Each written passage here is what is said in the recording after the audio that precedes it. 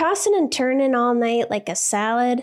It's time to put those sleepless nights to bed for good. Enter Tenacity, my sleep saviors, and they have science to back up their sleep, anxiety, and pain-relieving powers. Back in 2016, they invested a $2.5 million grant to Middle Tennessee State University to study the hemp plant. Turns out their special patent-pending CBD-CBDA formula is twice as effective as CBD alone and can be more effective than over-the-counter ibuprofen, acetaminophen, and aspirin. So if you're tired of tossing and turning like a rotisserie chicken, then Tenacity's got your back with their range of great products from tinctures to gummies to lotions. Tenacity is my go-to when I can't sleep or I have way too much anxiety. I'm so glad that I discovered them. So go to tenacity.com and use the code POWER to get 25% off your order. That's tenacity.com, TANASI, to get 25% off your first order with the promo code POWER. Are you tired of your digestive system feeling like a circus act gone wrong? Introducing Ritual's 3-in-1 gut superhero, Synbiotic Plus. A probiotic, prebiotic, and postbiotic all rolled into one. And with 25% off with the code POWER, there's no better time to check out Ritual. Let's break it down. Probiotics are like the cool kids at the gut party, keeping everything in check and making sure the good vibes are flowing. Prebiotics are their wingmen, fueling the party with all the right snacks to keep the good bacteria thriving. And postbiotics, well, they're like the cleanup crew, sweeping away the mess and leaving your gut feeling fresh and fabulous. So say goodbye to the gut drama and remember, there's no more shame in your gut game. Synbiotic Plus and Ritual are here to celebrate, not hide your insides. Get 25% off your first month for a limited time at ritual.com/power. Sober Powered is sponsored by BetterHelp. I was a stress drinker, and I thought, if only I didn't have so much stress, I wouldn't have to drink this much. But do you know why I had all this stress? Because I didn't have the skills to take stressors off my plate, so they built up and wore me down. Some stressors are big and others are small, but carrying around 25 minor annoyances is going to have an impact on you. Plus, did you know that alcohol messes with our stress response system and decreases our ability to handle stress? It makes small things seem like a much bigger deal. Learning how to manage stress and take things off my plate has changed my life. I'm calm, I'm less reactive, and I believe that I can handle whatever comes my way. I feel proud of the way that I handle things now. You can get there too. Get it off your chest with BetterHelp. Visit betterhelp.com/sober to get 10% off your first month. That's BetterHelp, HELP.com/sober.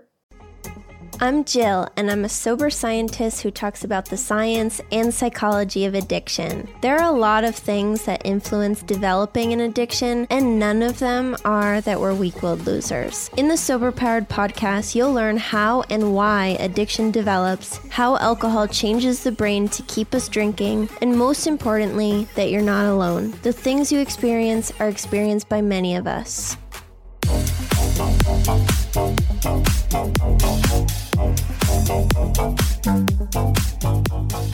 Welcome back to the Sober Powered podcast. I also have a bunch of interviews on my YouTube channel. If you're looking for more inspiration from people other than me, make sure to check that out. My YouTube channel is also called Sober Powered. So today I'm going to talk about what increases our risk of relapsing. I'll explain how alcohol changes the brain to make it harder to not drink. So we'll talk about changes to the reward center, how the brain communicates with itself, and how we're able to handle stress. So you'll also learn how hope and the way that you deal with things helps you stay sober too. So let's dig in. It's not uncommon that a sober person will relapse multiple times before getting sober for good. We usually blame ourselves that we're weak or that we'll never be able to do it, but there are so many reasons why someone will go back to drinking, and seriously, none of them are that we're losers who have no willpower. Alcohol abuse damages the brain in a way that causes us to become more impulsive, which increases our likelihood of relapse because we're thinking more about the immediate moment and not our future, even the near future. We're just thinking about the right now. How can we feel better now? How can we have fun now? How can I forget about this problem now? We're not thinking about 3 hours from now. So there's one area of the brain called the ventral striatum, and this signals the likelihood of receiving a reward from an action. So it tells you how likely you are to benefit from doing an action. And it's thought that alcohol abuse causes disordered signaling in this area that increases impulsive alcohol use. And this part of the brain includes the nucleus accumbens, which is something that we talk about constantly. So the nucleus accumbens reinforces how rewarding and pleasurable alcohol is and creates a memory of the experience. So by abusing alcohol, we're damaging our brain in a way that makes us more impulsive and messes with the signaling going on in our brain to tell us how rewarding an action will be.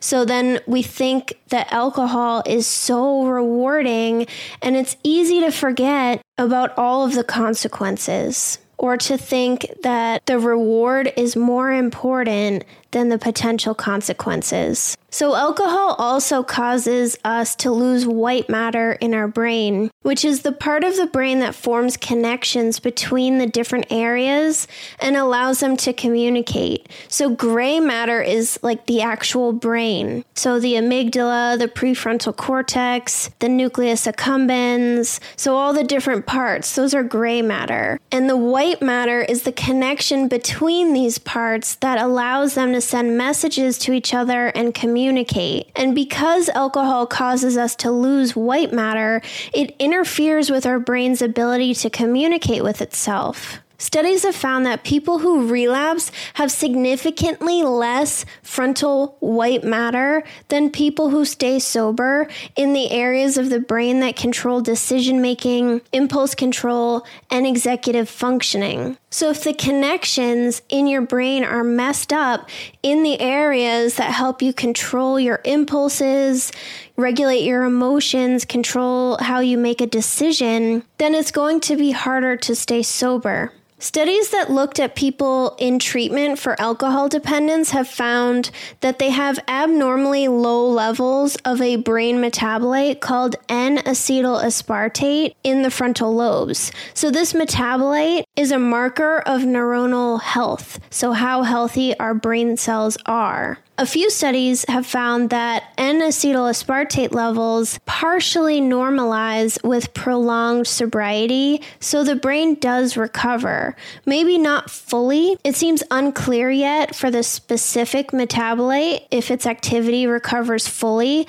but that depends on genetics, how long you drank, how much you drank, and other factors. So I talked a lot about how the brain recovers from alcohol abuse back in episode 26, so make sure to listen to that if you haven't yet. So one 2006 study found that higher levels of N-acetyl-aspartate in recently sober people was associated with longer abstinence. So this could be used as a marker to identify who needs more treatment and support. The thought is that having abnormally low levels of this chemical in the brain can cause more disruption to the prefrontal cortex and increase the amount of cravings that we have, making it so much easier to relapse. So this chemical doesn't protect you from relapse, but it helps the brain function correctly. When abusing alcohol reduces the amount of N-acetyl-aspartate that we have, it changes the way our brain functions, and that's what makes us more vulnerable to relapse.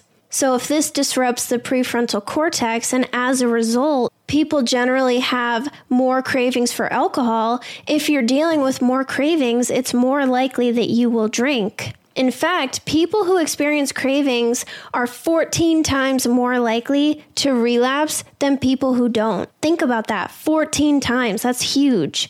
One study found that increased glutamate levels were associated with craving intensity. So if you listen to episode 63 about anxiety, then you may remember that we talked a lot about glutamate. So glutamate excites the brain, and alcohol reduces the amount of glutamate that we have in our brain.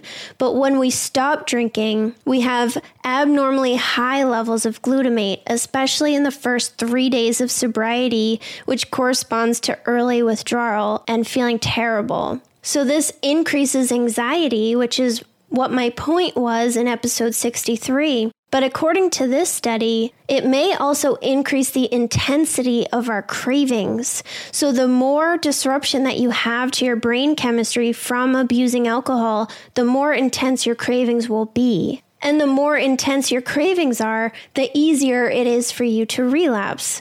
Alcohol abuse also changes how the brain deals with stress and is associated with heightened activity in stress pathways. So it increases the secretion of stress hormones like corticotropin releasing factor, norepinephrine, and cortisol in areas of the brain that influence stress and emotion. I explained a bit about how cortisol is released back in episode 40 where I talked about anger. So if you're interested in that pathway, go check that episode out after this one. So having more stress hormones circulating through your body increases stress-related symptoms like anxiety and negative emotions, changes in sleep, concentration, memory, and increased cravings. And all of these symptoms are triggers to drink.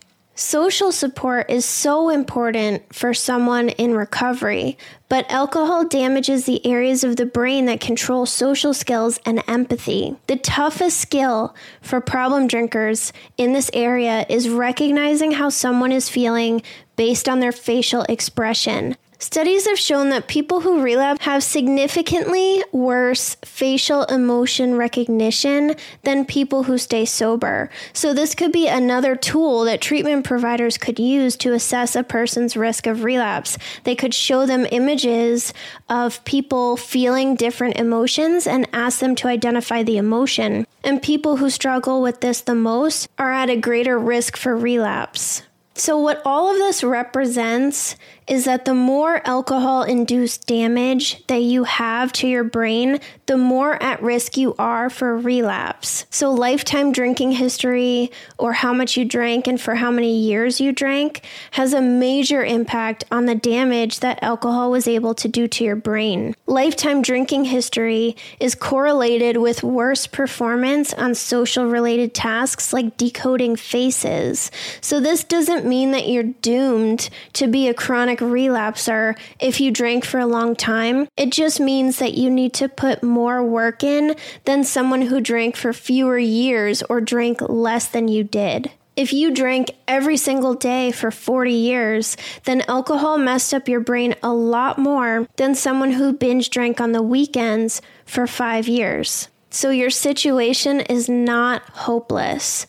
And the way that we view our situation has a big impact on our recovery too. One 2017 study published in the American Journal of Drug and Alcohol Use found that hope and the belief that we can get sober is associated with staying sober. Other studies have found that for people experiencing cravings for alcohol, those that used acceptance coping styles relapse less than people who tried to use distraction and disengagement coping styles. So acceptance coping is allowing your thoughts to come and go without trying to change them or make them go away. It's basically emotional sobriety. And your thoughts are what they are. You don't have to do anything to make them go away. They're not good or bad or wrong or right. They just are what they are. So distraction is pretty obvious. And sometimes this type of coping is good when it's combined with acceptance coping. You don't have to just sit around and feel like crap because you're supposed to feel your feelings. You can do other things that are good for you while feeling your feelings at the same time. Disengagement coping is avoidance. And we know that avoiding our problems doesn't make them go away. So if you're struggling to deal with stress and hardship in a healthy way, then I encourage you to work with a therapist on this. It's possible to learn how to use acceptance skills and positive distraction. And just remember that the science shows that this is linked to staying sober. So the study that I was talking about from 2017, everyone in the study was experiencing cravings for alcohol, but those that used acceptance coping styles had a lot less relapses than people who tried to use distraction or avoidance. And having other mental health issues like depression makes us more vulnerable to relapse too. And this creates a cycle where you drink because you're depressed and you're depressed because you drink. One 2011 study found that depression symptoms at treatment admission were significantly associated with alcohol use, and there was a significant decrease in depression the longer that someone stayed sober. So it might be harder in the beginning, but the longer that you stay sober, the better chance you have to feel better and actually take care of your mental health and whatever problems are occurring in your life that need to be addressed. So 40 to 60% of people with alcohol use disorder relapse within 3 months, and 70 to 80% relapse by 12 months. So getting sober doesn't mean that the work is done. We need to focus our efforts on maintaining our sobriety. Alcohol damages the brain to make us more vulnerable to relapse, and this isn't something that we can control, but it is something that we can be aware of and work with a therapist or go to meetings to get the support that we need. Social skills, coping strategies, and believing in yourself is definitely something that you can start working on today. When you stop drinking, you probably have really low self-esteem, and that's normal. People who have very high self-esteem usually aren't abusing alcohol and making themselves feel horrible all the time. Alcohol slowly destroys our self-esteem. So it took me about 6 months of sobriety before I realized that I actually liked myself. So it's not that you get sober and life automatically becomes amazing. You get sober and you have the ability now to make your life amazing. So if you're struggling with relapse or cravings, then I hope that this was helpful. If you enjoy the show, it always helps if you share it with other people, and I will talk to you next week.